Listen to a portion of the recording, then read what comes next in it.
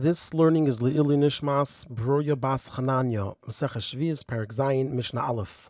Klal Gadol Amru Bashvius. The Chacham said a major rule by Shvius, and that is that Kol Shehu Meichel Adam, Umeichel Behema, Umiminat Sevim, anything which could be food for people, or food for animals, or could be used for dyeing, and in addition, ve'enim eskayim ba'aretz, it doesn't stay in the ground, meaning that at some point it will no longer be available in the field, which that then will require a person to do beer. Once the produce is not available in the field to animals, a person has to do the mitzvah of beer, which is to remove it from their house. So anything which is a food for a person, a food for an animal, or for dyeing, and it doesn't last in the ground, so the halacha is yesh le'shvius uladam of shvius. It has to be treated as produce of shvius, and also the money of it has to be treated as shvius. Meaning if a person sells it, which under some conditions a person is allowed to sell the produce of shvius, that money now has the kedusha of shvius, and a person has to use it to buy food, and whatever halachas are on the food of shvius is now on that food as well.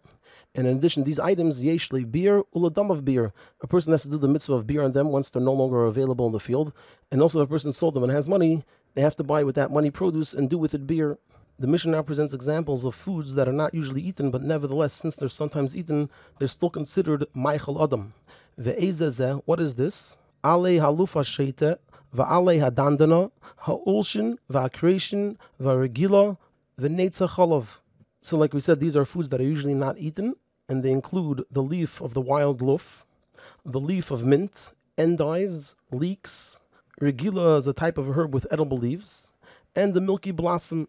The Mishnah continues and presents examples of Meichel Behema.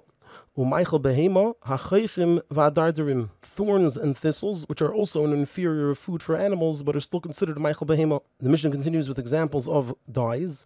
Umimin hatzayvim, and different types of dyes. Sviche istis v'kaitza. Svichim are aftergrowths, and istis is a type of plant, and kaitza is a safflower.